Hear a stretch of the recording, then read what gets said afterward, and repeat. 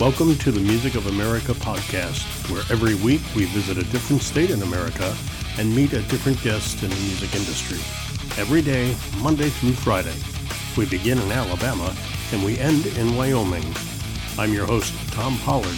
Let's talk music here on the Music of America. And the Music of America podcast continues. Our guest today is Bryce Evans and the Black Cats from Denver, Colorado. We're going to talk about their music and their style and what they come to or bring to the table, I guess. I want to talk, though, about my custom-made, handmade acoustic guitar. I named her Margaret after my girlfriend. With the tonal quality of a name brand high-end guitar, which shall remain nameless, this baby fits my hand perfectly with that mahogany neck, glides easily when I play. But what I love most is that low end sustain.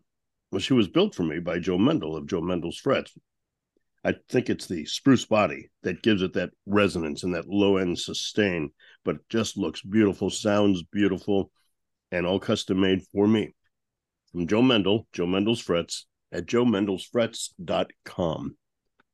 Bryce Evans and the Black Cats. Who's Bryce Evans? Well, that'd be me. Oh, yeah. I'm that person. so this is why I do this, because I'm really quick on picking up the obvious. Yeah. The rest of the band, Colin Brown and Glenn Tapia.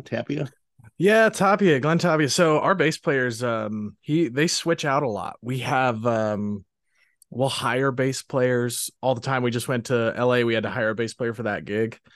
We're working on getting a new guy in. Glenn works with I think his name's Austin Young out of Denver, and he's a blues player.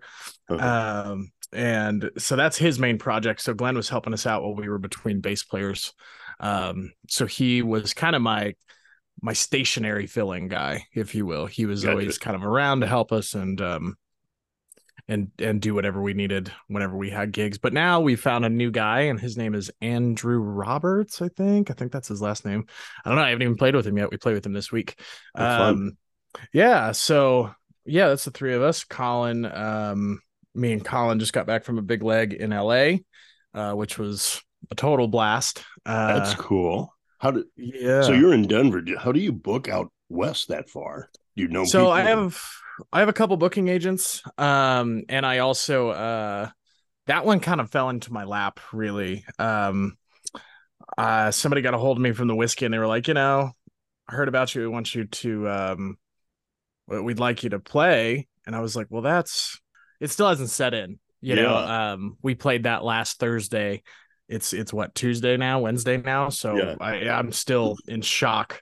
So yeah, that was a really cool thing. They got a hold of us and they wanted us to do it. I was like, absolutely, I'd love to play that room. So that was a weird thing, and so I started releasing music about 5 years ago.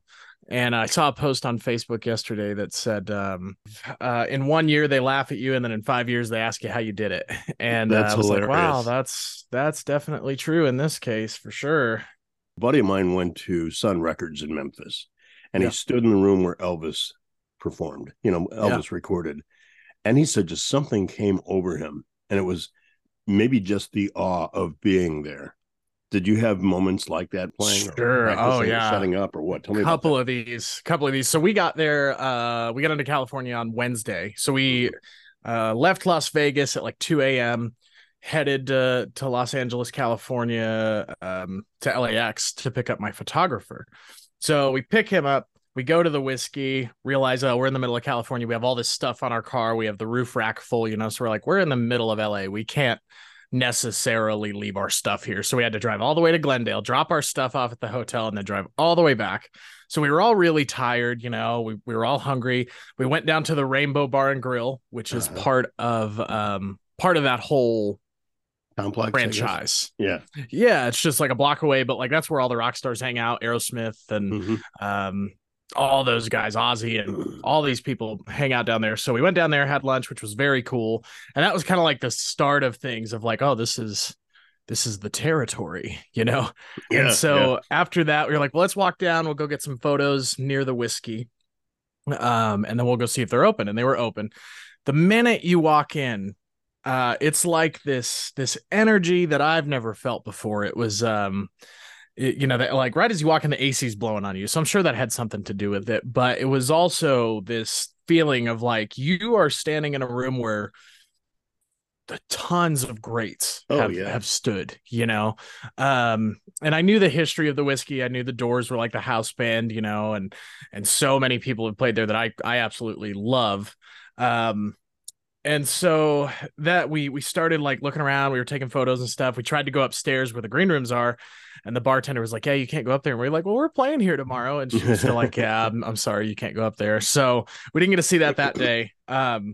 But yeah, that first moment of walking in was there's a weight really that gets put on you, especially as a performing musician. Oh, I imagine. Um, and so next day we get there and go up into the green rooms. And I was like, I had a point where I'm walking up the stairs for the green rooms because there's two staircases in the whiskey. And I get to the second staircase and I go up it and I'm like, oh man, like who knows what kind of things this hallway of this staircase has seen, I That's mean, something. Wow. Yeah. who, how many times did Whatever.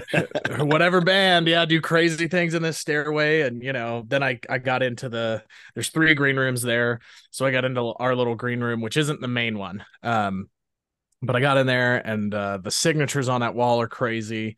What a place. So then we were playing. As I'm playing, I had a point. One of my favorite guitarists is Joe Bonamassa, and he played there March, I think. And there was a point when we're standing on that stage, I'm playing, and I thought, firstly, there anybody that you like could be in this room because those stage lights are bright, so I couldn't see past the stage really. I was like, anybody that you really, really like could be standing in this room right now, and you have no idea because a lot of them go and they see shows there in their free time.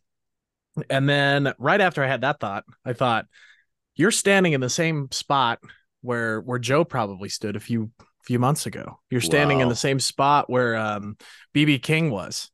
So some of these really great guitar players of our time Yeah. were there, and I was like, whoa, that when that hit me, that was like a knee bending moment. I had to brace for impact on that one a little bit and try to focus harder. Like, you're not that good, man. You're not that good. Tamper your ego a bit. Yeah.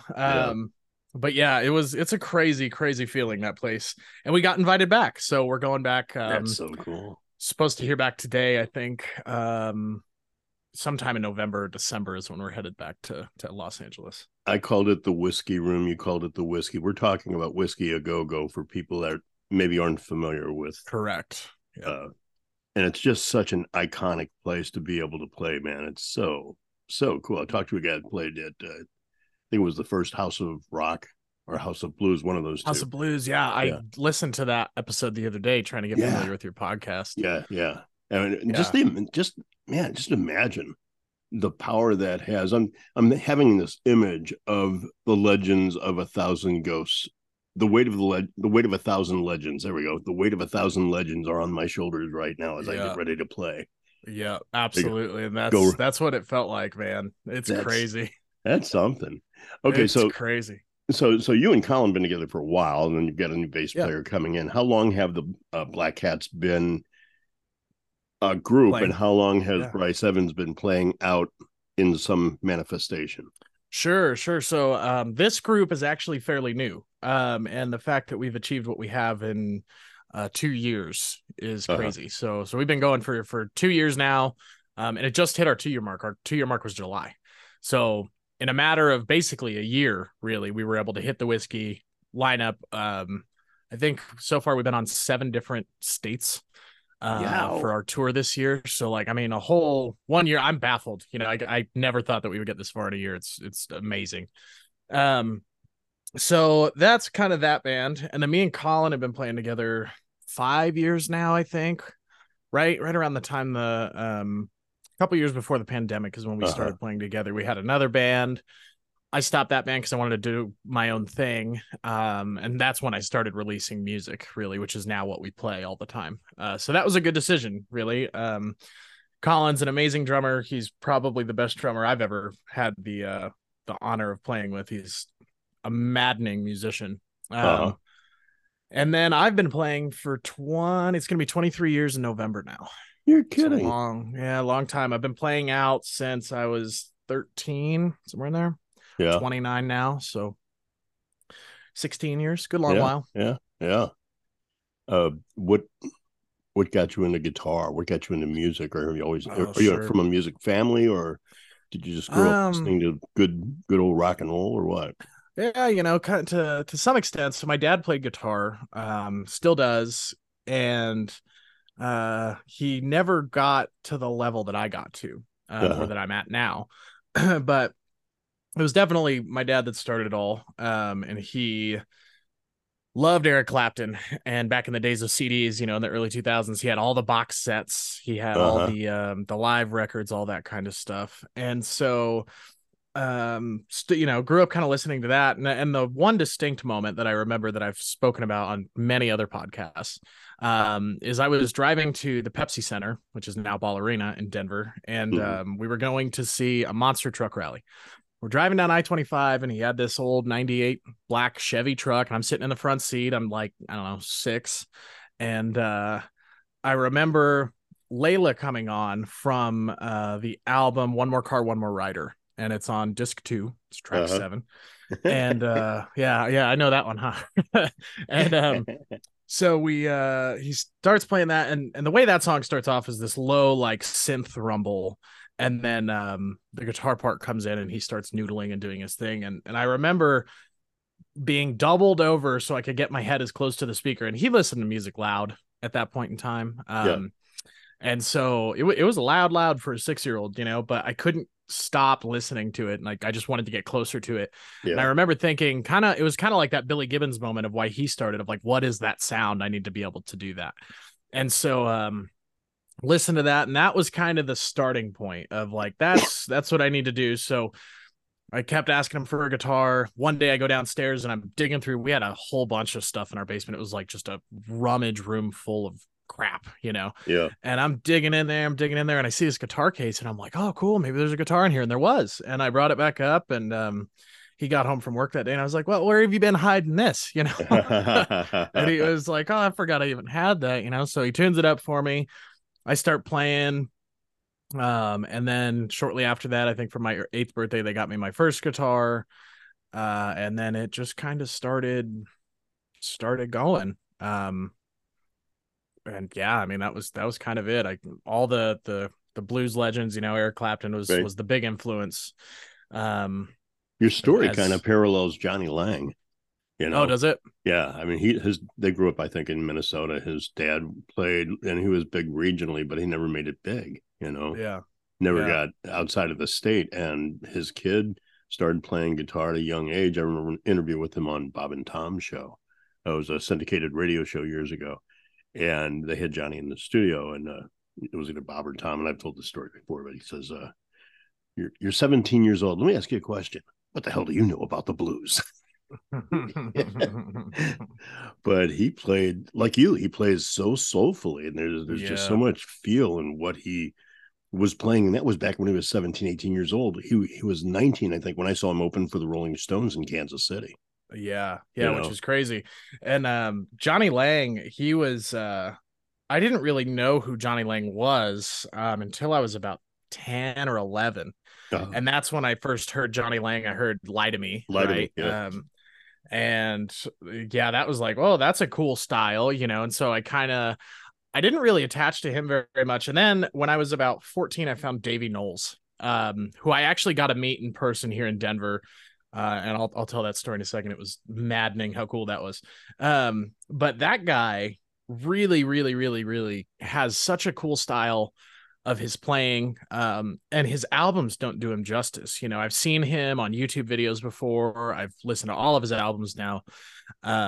But when I saw him live at the Soiled Dove here in Denver, I was blown away. I was like, why are you not Guitar Player of the Year? And I think wow. last year he got number 3 in Guitar Player of the Year, and Ali Venable won over him. But I was like, that's not right, man. There's Yeah. personal opinion, but Davey's a monster. And so when I met Davey, I went to see him. I've been wanting to see him I was listening to him since I was 14, right? So I saw him 2 years ago, I think.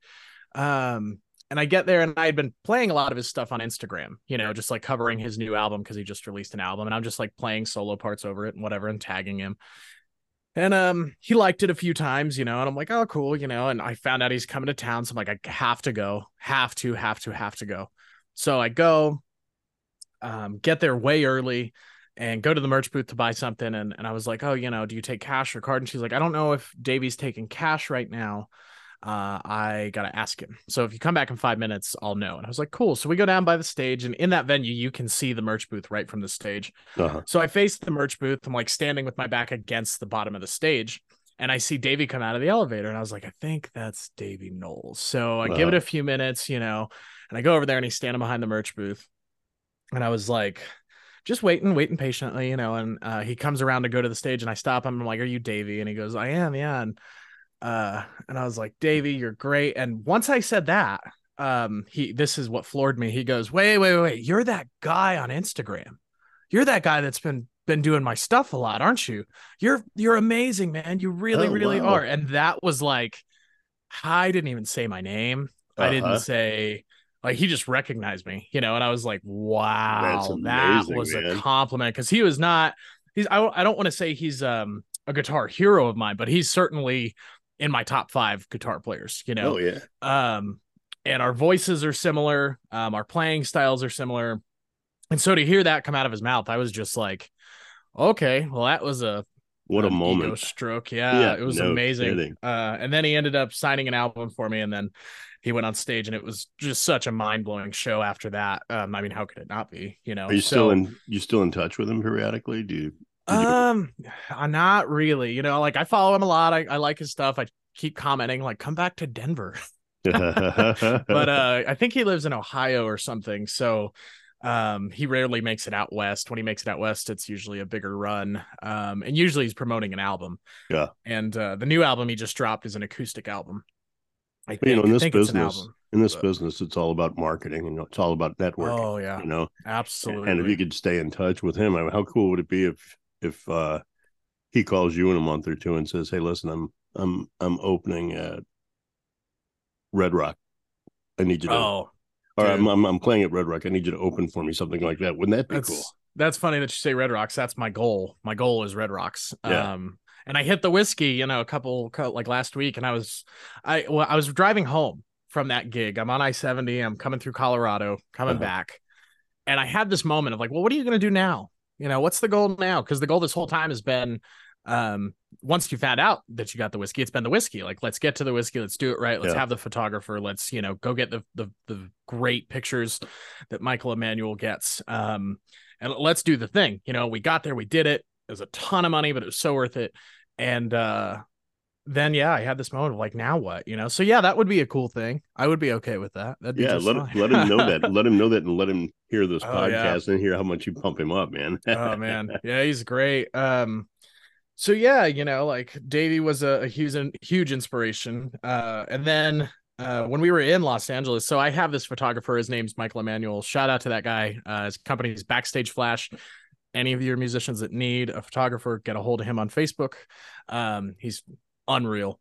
And he's worked with the Stones, right? He's very close personal friends with the Stones, with Samantha Fish. He's amazing. He was actually texting Samantha while we were doing our shoot, because we passed this place on Venice Beach. There's a sign that looks just like her, and he takes a picture and he sends it to her, and I'm like, this is freaking cool. I'm hanging out with a dude that's hung out with really big people. Yeah. And so with we were riding around, and Michael was like, so who's your guitar style like? What is your music style like? And we've recently kind of geared more towards alt rock recently. A lot of what's on Spotify is the older stuff. I haven't released a song other than one this year, which is rare for me. I try to usually do one song every 6 weeks. Oh. And so he was like, but with touring, I haven't had any time to do that. And so he was like, I feel like your style's a lot of like Philip Sayce, Rory Gallagher, Davey Knowles. And I'm like, well, that's funny that you say Davey Knowles. That is funny. But yeah, what a great player, man. That he's been a huge inspiration of mine to a lot of different things. You said Rory Gallagher. That was one of the first vinyl albums that I had in my record collection. Not records that I bought, but when I'd start collecting records, like I really wanted to have something of this guy. I want to have something of this artist. And Sinner and Saint, Rory Gallagher's Sinner and Saint album was one of the first albums I got, and it was so cool. Let's talk about your music. We're going to talk about a few songs: Hurricanes, Railline Vudu, and Sins of a Good Man's Brother. Did you write all of those? So Sins of a Good Man's Brother, no. That is actually a cover, believe it or not. But it is my best performing song on Spotify, which no kidding. Which amazed me, right? Because when I released that song, it was a song that me and Colin did in our old band.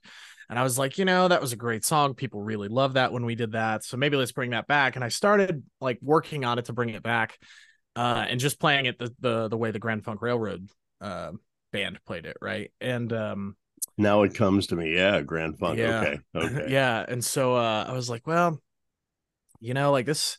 I hate to say this, but this song's kind of boring the way it is. It's the straightforward same riff, and then it goes into this little breakdown piece, and then it's like guitar solo the rest of the thing. And I was like, well, the guitar solo part we're gonna keep, and the riff we have to keep because that keeps the song. But how can I make this my own thing? And so I like flipped it on its head, did all sorts of stuff with it, added a section, did a whole bunch of stuff with it. And as I was mixing it, I was in a rush to get it out because, like I said, I tried to do one song every 6 weeks, and so I was in a rush. I'm like, I don't have time to edit this the way I want to. I don't have time to mix this the way I want to. I don't have time to finish this song. It just needs to go out because I know that people are waiting for another song from me. And in this industry, it's so much about like timing and, like you were saying, marketing.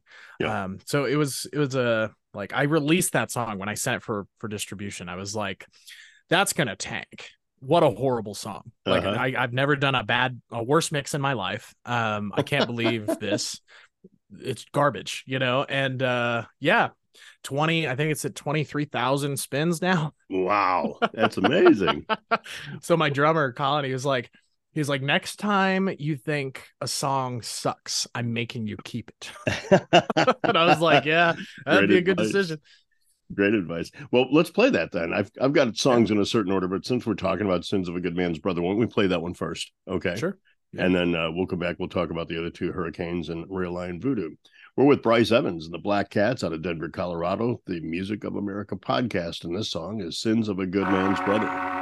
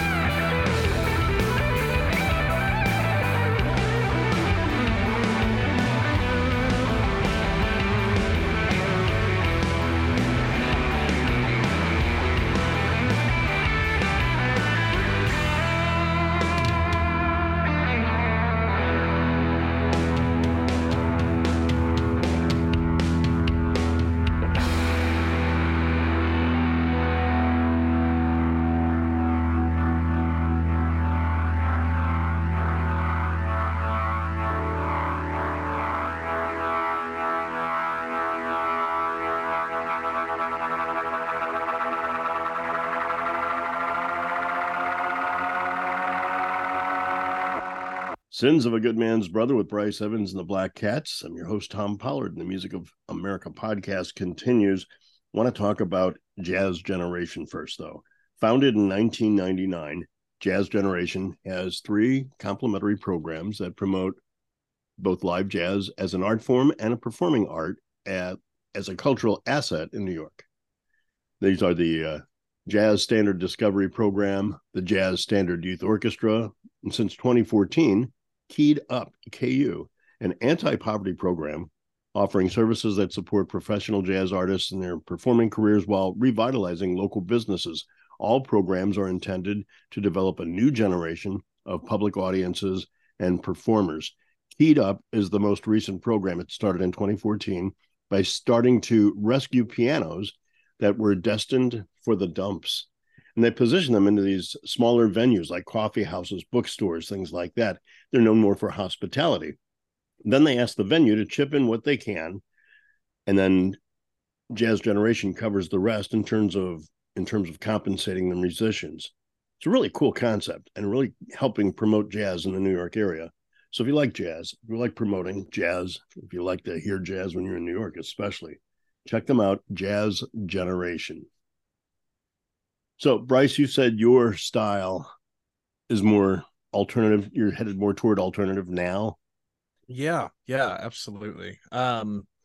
Reasoning for that, right? So we went to the big When We Were Young festival in October, and I got engaged there. And when we were there, it was bands that I really grew up with. So I started off with Eric Clapton and older rock and roll, classic rock. And then as I, got into my rebellious phase in my teens, I started listening to more alt rock. And at the time, that was like 3 Days Grace, My Chemical Romance, Seether, stuff like that. And I really, really love that music. Grew out of my rebellion phase, kind of went back to my blues roots. And that's kind of when my band started doing things. That's when kind of the Black Cats started doing things. I don't know. 10 years after that phase, I guess. Even more than that, longer than that. Wow, God, I'm old. And so we went to that festival and I saw all those people. There was a ton of bands that I used to listen to there, and it's kind of all pop punk, alt rock stuff. And I forgot how much I loved it, and I forgot how much the community supports each other. I'm not one for bashing on a scene, but with that being said, the blues scene around here, at least in Denver, is a tough cookie. How so? It's one of those things that if you're, I'm not a bad guitar player. I'm definitely not going to say I'm the best guitar player, but I'm definitely not a bad one. Right. And a lot of people in the blues scene would just tell me, "Oh, you're not good enough. You're not good enough to be in this scene," And so after a while, I just started to realize that a lot of blues rock stuff, when I would go out, unless you got something new, and even if you have something new in the scene out here, everybody wants traditional 1-4-5. They don't want any sort of a variation from that. If it's not played on a dobro, get out. It's a weird scene out here. And we have a band that Colin used to be in. And they went to the International Blues Award thing in Memphis, and they had a decent album, one that I thought they would at least place, and it didn't even place. And everything that placed was all dobro and all harmonica, And I was like, man, so in order to make it in the blues scene, you have to be that, and I'm not that. I'm not even close to that. And so I started kind of thinking, once we came back from that festival, I was like, there was 60,000 people at that festival. I've never seen people sing to a song that much before. Really? And so I thought, that's what I want. That's the scene I want to be in. That's the amount of people I want to play to. And so the other thing about the blues scene around here is bands don't support each other. It's so much about like, come to our show. They play to nobody. And the people that do come that are in other bands, they won't go out and then support the people that came with their band shows. They're like, oh, whatever. Thanks for coming, and it's so pretentious. And so I wonder if that's a big market thing though, because I hear that in a lot of the larger cities, Detroit, St. Louis, Chicago, New York. I don't hear that so much in say Anchorage, Fayetteville. Sierra Vada or Sierra Vista, I guess, just Yeah. the smaller towns. I don't hear about that. I hear more supportive of each other. Yeah, I don't know what the deal is with that. It's really weird, and that's kind of the thing, right? Is like Denver has a vibrant music scene. Mm-hmm. There's jazz, there's rock, there's metal, there's blues, there's country. I mean, any type of music you want to listen to, we have it. And nobody goes out to support the music scene around here, and it weirds me out because it's like if you were in a small town that has one bar, and Yeah, you wanted to yeah, go see some live music, and they don't book live music, yeah, well now you got to drive 3 hours to the next big city to see that. So it's one of those struggles me and my booking agent and a lot of other people in this scene that I'm close to have been trying to work on of supporting each other, getting shows to grow, which is starting to work. yeah. It's slowly starting to work, but it's taking a lot of time. And so, once I figured that out about the blues scene, I was like, I don't like I love that music. I love playing that music, but in the end, that's not where my heart sits. And I figured that Right, out after right. going to that festival. I was like, I am still very much so that punk kid that listened to pop punk back in the day. My band isn't a pop punk band. It's people say it's close to Alice in Chains or Motley Crue, and I can't Yeah. stand Motley Crue. No. But everybody's like, yeah, it's your music's like them, and I'm like, I can't. Okay, I great. think you're not quite as hard as Motley Crue, but you're like right on that edge. Yeah, Alice yeah. in Well, Chains for the sure I could see, but Motley Crue it just seems like it's a little too rough for what I've heard well from the the songs of yours. the stuff that you have that's on Spotify that you've heard is that's all the tamer stuff. We have Okay. screams in our stuff now. Uh-huh. There's some stuff on my Instagram and my YouTube that you can go check out that has all that kind of stuff in there. Okay. So since moving to that's when we started getting a lot more Motley Crue references. I But got you. so yeah, I moved into alt rock because I thought maybe the scene's better. I started going to alt rock shows around here, and the scene's so much more supportive. Everybody that, if you're in a band and you go see a show and you introduce yourself, hey, I'm with this band, whatever, you'll have a show a couple months later, and those people will be there, and it's like Right. that's the way this is supposed to work because we should uplift each other. And so yeah, I started doing it. And that really, when I made that decision, that's when things started taking off. It was like, we're going to switch to alt rock. We're going to start doing heavier stuff. We're not steering away from any of the guitar work that I do because that's kind of my thing, but we are definitely going to just kind of tilt the wheel a little bit.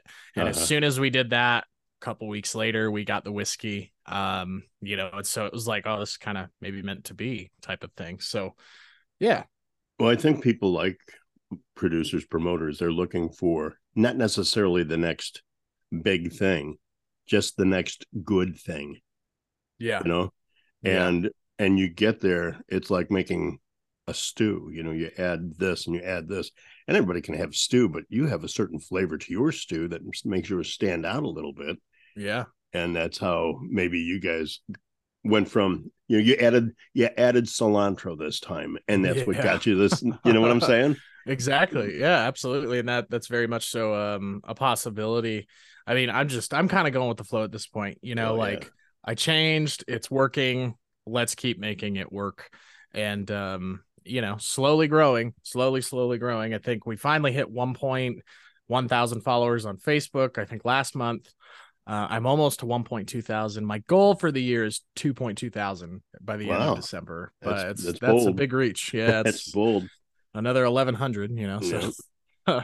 Well, hopefully this will help a little bit at least. Let's yeah, talk yeah. about the song Hurricanes now. Okay. Sure. There's a lot of blues parallels with hurricanes and storms and sad and sorrow and crying and so on and so Hmm. forth.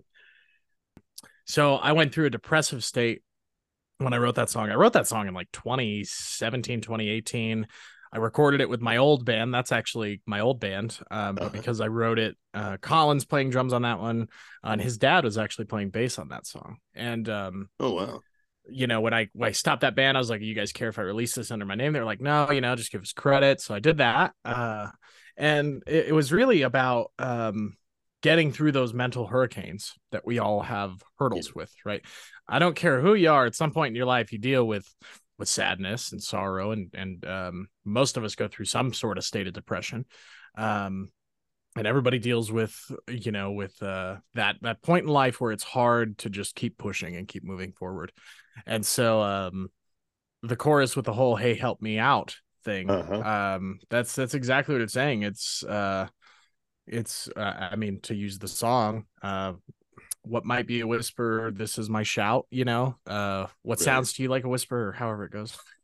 You'd think I know those lyrics, but Yeah.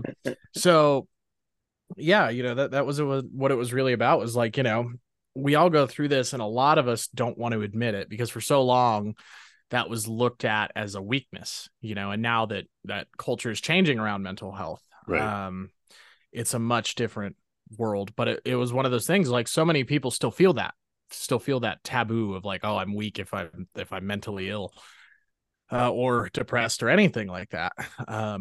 And so when I wrote that, it was so much about like, yeah, you could meet somebody that might look fine. And most of the people that are really struggling, use Robin Williams for an example, he was Oh like one yeah. of the funniest dudes on the planet, but that Yeah. guy had a hell of a life, a horribly depressive life. And that's, in the end, I believe, what ended up, really kind of doing him in.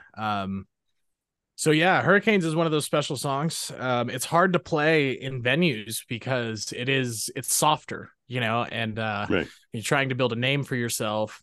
You want them to remember you. So you have to go out there with all the heavy hitting, hard stuff that you can get in their face and make them wanting more.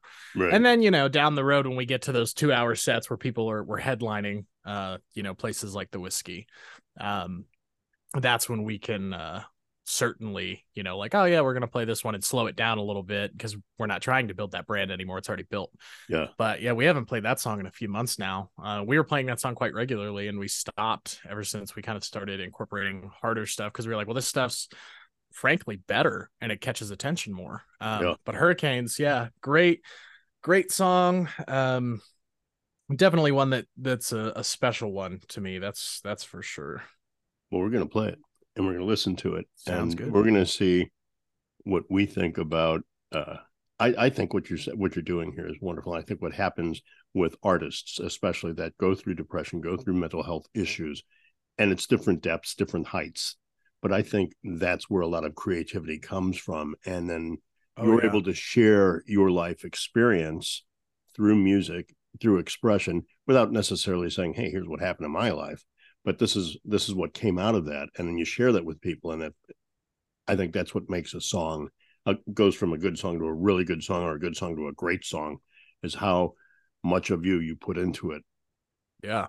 Absolutely. That's so true. So many great songs have been made because people are depressed, or they got broken up with, or, Yeah. It's amazing what comes out of the bad things in life. Like, No you can get some kidding. really good things. We're going to listen to it. We're with the Bryce Evans and the Black Cats from Denver, Colorado, and a song called Hurricanes.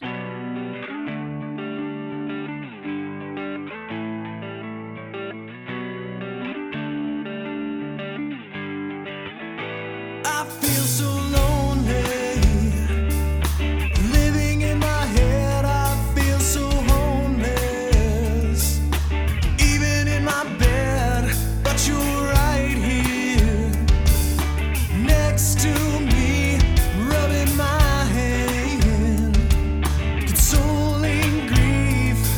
But the pain I feel inside is so tough, locking up my dreams in handcuffs. I just wanna be myself, but the world won't let me be. So I'm screaming, hey, help me out.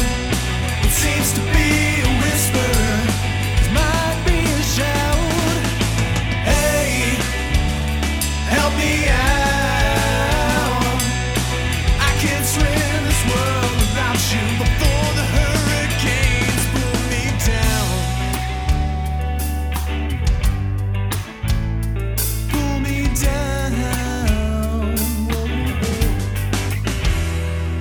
There used to be a time when I could stand myself, but that was long ago. You could call me a different person, yeah. But the pain I feel inside is so real, locking up my bones in cold steel, shackling me to the ship when I just want to be on the shore.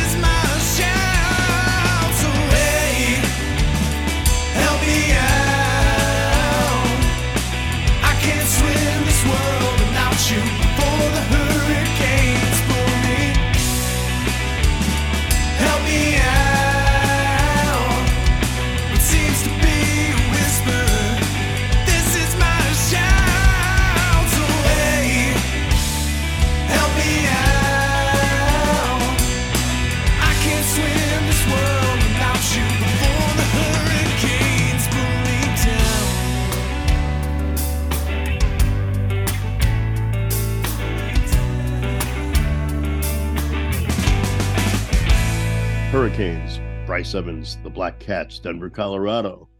And we're going to talk to Bryce a little bit more after I talk to you about another place in Colorado, B-Normous Productions. They've been producing and recording music and videos for over 20 years. After years as a performer, the owner, Van Veerhoeven, decided to get back to that which he loves the most, and that's production. After tutelage under Jordan Valeria, he opened up his own place in Milliken, Colorado. High-end instruments, high-end tools on hand to make your sound compete with some of your favorite records. He has one goal in mind, and that's for you to look and sound as pro as possible. So go make some records, go make some videos, but check them out. B-Normous Productions. They're on Facebook and at B-NormousProductions.com. That's B, the letter B, Normous. Where do you record, Bryce? Do you travel around the country? Or that's funny that you say that, because I was just I was like, I've never heard of this place. Now I have to look it up, so I'm writing that down right now. Oh, okay. So that's a recording studio up in Milliken? Up in Milliken. Awesome. Yeah, he tells the story actually in a podcast earlier this week. Yeah. So like we're recording now, but we're going to be broadcasting next week, I think. Right. And you'll hear the story about that. But... Oh, cool. I'm definitely gonna listen to that one. Yeah. That's not far from me. I live in Longmont, so my gosh, yeah, it's an right hour from there. Yeah, not that far. That's awesome. So yeah, to answer your question, I usually record at my house. A little bit of backstory on a different song that is yet to be released, because I'm holding on to it. I'm not gonna lie to you, I'm holding on to it. So I did this song. I finished this song right around June of 2021, and it's called No Love From You to Me, right? And at that point, it wasn't the height of the pandemic, but we were still in the pandemic. And if you know who Kevin Shirley is, he's produced he's Joe Bonamassa's current producer. Okay. He's produced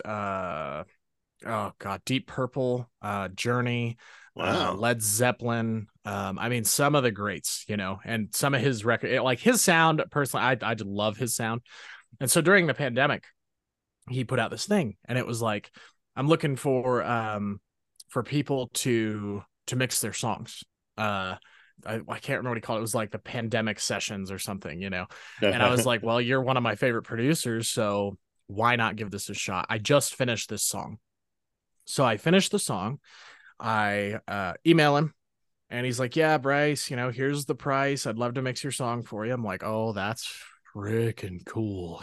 I didn't think he would say yes. So I was like, no way I'm going to be that good. And he did. He took it on. And so sent him. I had to down mix the song. I had already mixed it. It was almost ready for mastering at this point, and I was like, okay, almost done. Gotta release it. And that happened. And I was like, well, damn, I guess I gotta go and I guess I have to go and down mix this song so I can give him all the fresh stems. And so I did that. I did everything he asked. And I got it to him. Took him a few weeks. And this is when I learned a very valuable lesson. So I got him all the songs. I paid him up, and he got me the mix back, and he was like, yeah, let me know what you think. And I'm like, cool. And so at this point, he was in Australia, right? So it was 10 o'clock here. It's like 8 a.m. down there or whatever. Right. And so I was just getting ready to go to bed. Now, a little bit of backstory there. So right when I sent him those stems, 2 weeks later, I got injured. I ruptured my distal bicep tendon on my right arm, so I couldn't play. Oh. I had to have surgery. It was a nightmare. I was out of the game for about a year total. So it was one of those things. I just sent my song to one of my favorite producers. Things are going great. I had just gotten my guitar sponsorship before then, and now I can't play. So it was dead. It was horrible. So wow. 10 o'clock that night, he sends me the mix. I'm getting ready to go to bed. I'm in so much pain, and I listened to it. I'm like, wow, that's really good. There's just some things that I want to change, but I'm going to go to sleep. I'll wake up in the morning with fresh ears, re-listen, send him an email, let him know what I want changed. So in my studio and in a lot of other home studios, and even in some more professional studios, you can called what's saving the mix in the box. And so that's basically saving it to your hard drive of your computer. You can pull it up, come back to it whenever you want. Uh-huh. And so I was like, okay, it'll be fine. He'll do that. I'll come back tomorrow, tell him what I want. He'll pull it back up. It'll be great. Well, I knew that Kevin uses a SSL Rupert Nev console. It's an SSL 9000. It's like a $70 some odd $1,000 mixing console. It's Wow. insane. But that's where you get the sound. I mean, the SSLs they're legendary.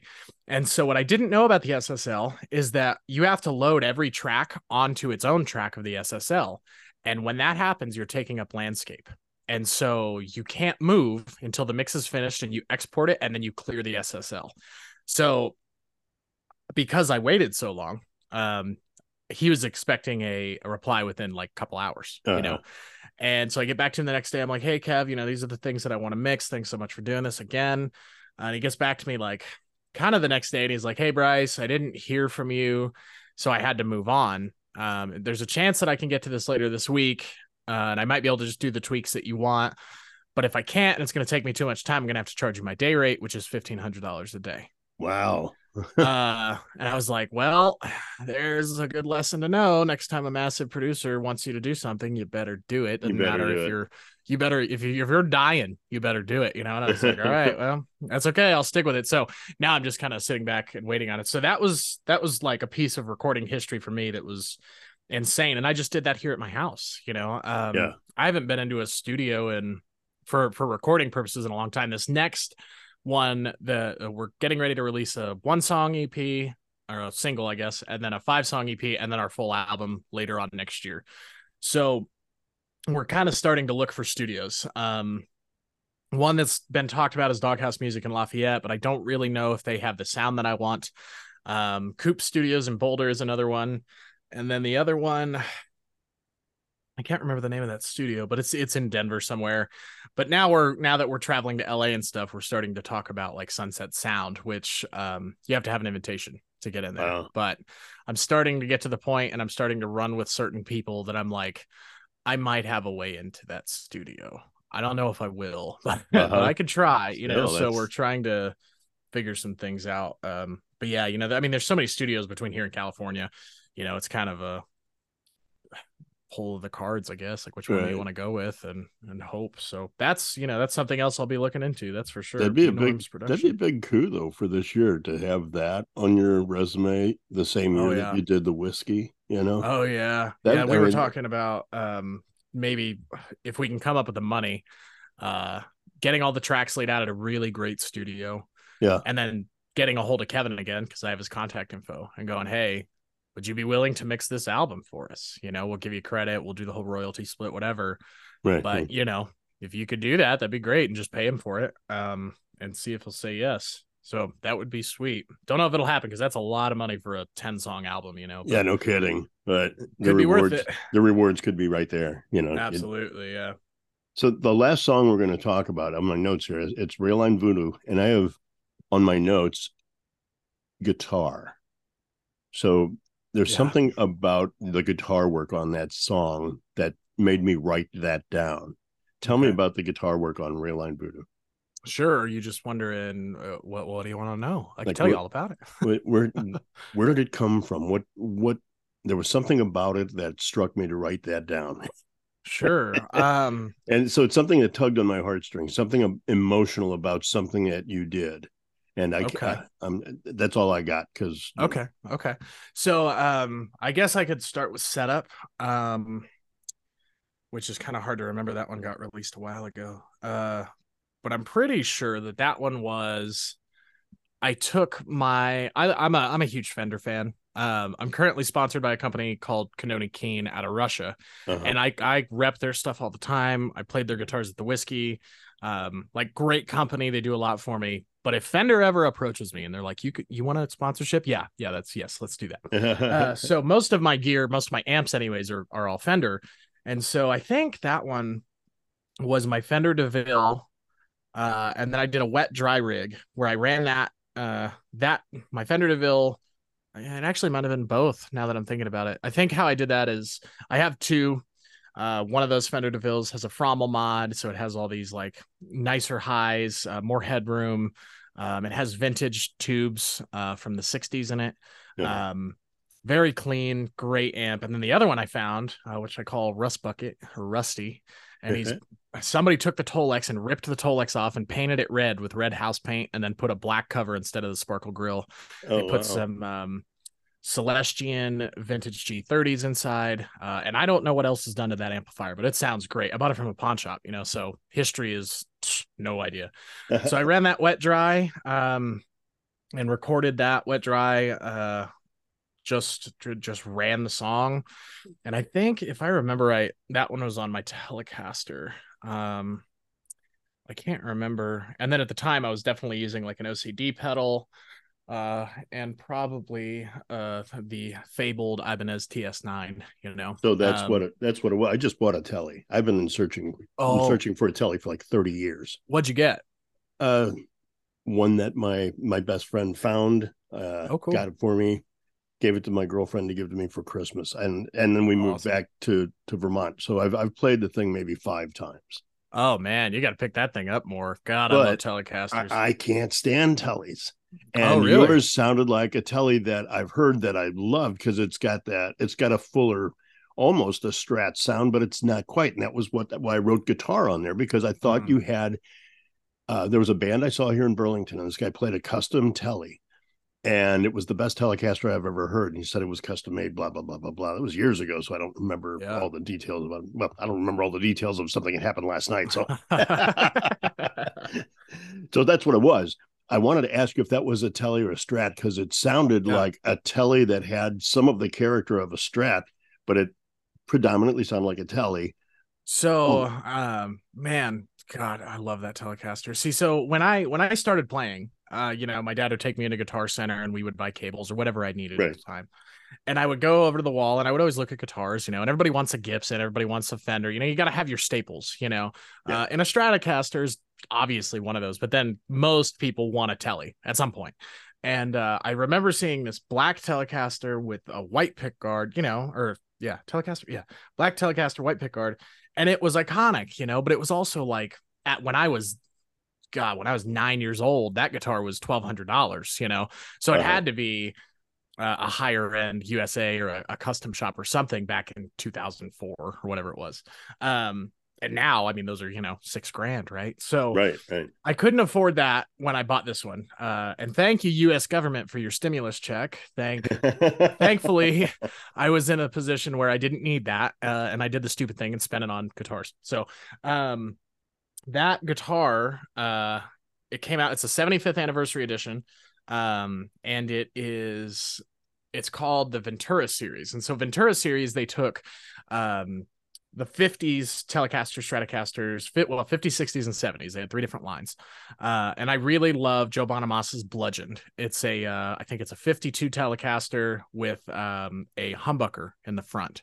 And that's what I wanted, and finding one with a humbucker in the front is almost impossible unless you make one.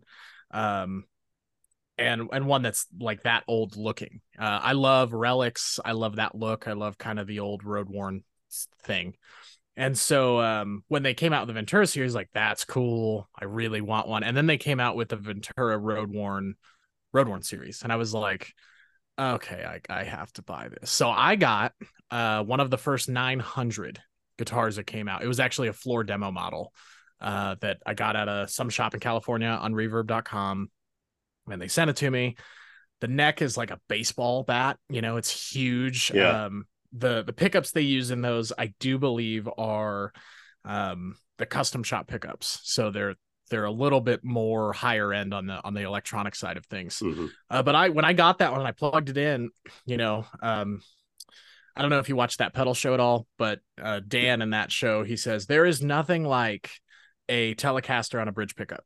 And I plugged it in, and that was the first thing I did, man. I whipped that thing down to the bridge pickup and did like a big old a suspended 2-chord, and I was like, oh, I get it now. Like, I've owned an SG before, and that is way better than an SG. That is sweet. So yeah, and then started playing around with it, learned a whole bunch of country stuff. I'm not really a country player, had no desire ever to learn country until I got that guitar. And then one day I was playing and I came up with that riff in Railline Vudu, and I was like, that is awesome. And so then I started combining amps and pedals and whatever. And yeah, that tone came about that's on that album or on that song. And I was like, yeah, I got to record that. That's great. So yeah, if you want one, you can go find them still. They're Ventura Road Worn series Telecasters. And that one's a 50 series. So pretty cool. Like $1,200, I think. Oh, so worth it. So good. Well, it took us a while to get to what I was talking about. Now we know. Yeah. And now we can listen for that. We're going to listen to that on this song. This is Railline Vudu with Bryce Evans and the Black Cats on the Music of America podcast.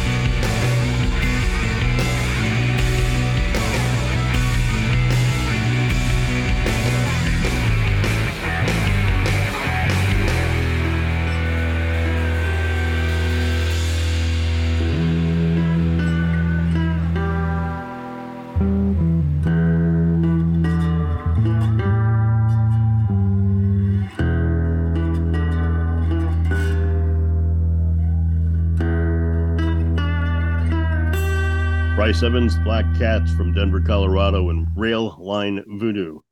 Bryce, we're at that point in the show we call shameless self-promotion. So tell us where we can find you, where we can buy your merch, where we can buy your CDs, where we can hear you, any shows coming up from September on you want to tell us about? Anything like that? The floor is yours. Yeah. So let's see. September on. Funny enough, touring season's starting to slow down. So I thought we did the Los Angeles gig, and then one of my booking agents is like, I can get you shows in Southern California, Las Vegas, Arizona. And then my other booking agent's like, well, we could do Colorado, we could do Missouri and Kansas. And I'm like, guys, crossing those plains and those mountains in the winter is tough. It's not like it's just a breeze. So shows are starting to slow down a bit. So September, we have word of a festival that we're going to be on, but nothing's confirmed yet. So I don't have a date for that. And then really it's kind of the same thing. We have a couple shows each month, September, October, November. Now all that could change in a matter of a week, but as of right now, if you wanted to catch me live, best place to find out where you could do that would be bryceevansmusic.com. Okay. And that'll give you all of my tour dates, music, photos. Go check out the photos. We just got all those photos from the whiskey. They're awesome. So that's kind of the show side of things. Same with merch. If you wanted to get any merch, that's same website, bryceevansmusic.com. Oh man. I mean, that's about all I got. I'm an easy shameless self-promotion guy. That's awesome. Well, I'll have people say, well, no, we got this. And they can say, we got this showcase coming up. And then they'll go on and tell me everything about everybody that's there, except for them. Yeah. Yeah. That's good, but it's promoting you. So real simple. You just go to your website and they can get everything, right? Absolutely. Yeah. My website, I hired a guy named Dave Rose. He's the manager for the band Lit, which they've done tons of huge albums that I think one of them went gold or platinum. So very big manager. And I hired him and I said, Dave, what am I doing wrong? I didn't have a booking agent at this point. And he looked at my website and he's like, your website is horrible. And so I was like, okay, well, I guess I got to fix that. So he told me what I need to do. I did all of it. And then he looked at it again. He's like, that is so much better. Within 2 weeks, I had 2 booking agents. Right. So I'm like, cool. I just opened it up. It's an amazing website. I just opened it up and I love it. It's I do all of that myself. That's all on. Yeah. It's all on bandzoogle.com. If any musicians are listening and you need a website, bandzoogle.com. It's great. Really cool. Bryce, I know you got to go, so let's hop off. I want to thank you again for an excellent interview. And maybe we can get back together next year when you've gone triple platinum. Okay. Oh, that'd be awesome. Yeah. Yeah. Sounds good. Thanks you so much for having me, Tom. I really appreciate it. That's great. We've been with Bryce Evans and the Black Cats from Denver, Colorado. Join us tomorrow. It's going to be an interesting different kind of show. Dalton Lefevre will be on. He's going to talk to us about piano bars. He plays piano and dueling pianos at various clubs in and around the Denver area or Colorado Springs area. But he'll be with us tomorrow on the Music of America podcast. You've been listening to the Music of America podcast. If you like today's show, please go to the website at www.musicofamericapod.com or our Music of America podcast Facebook page.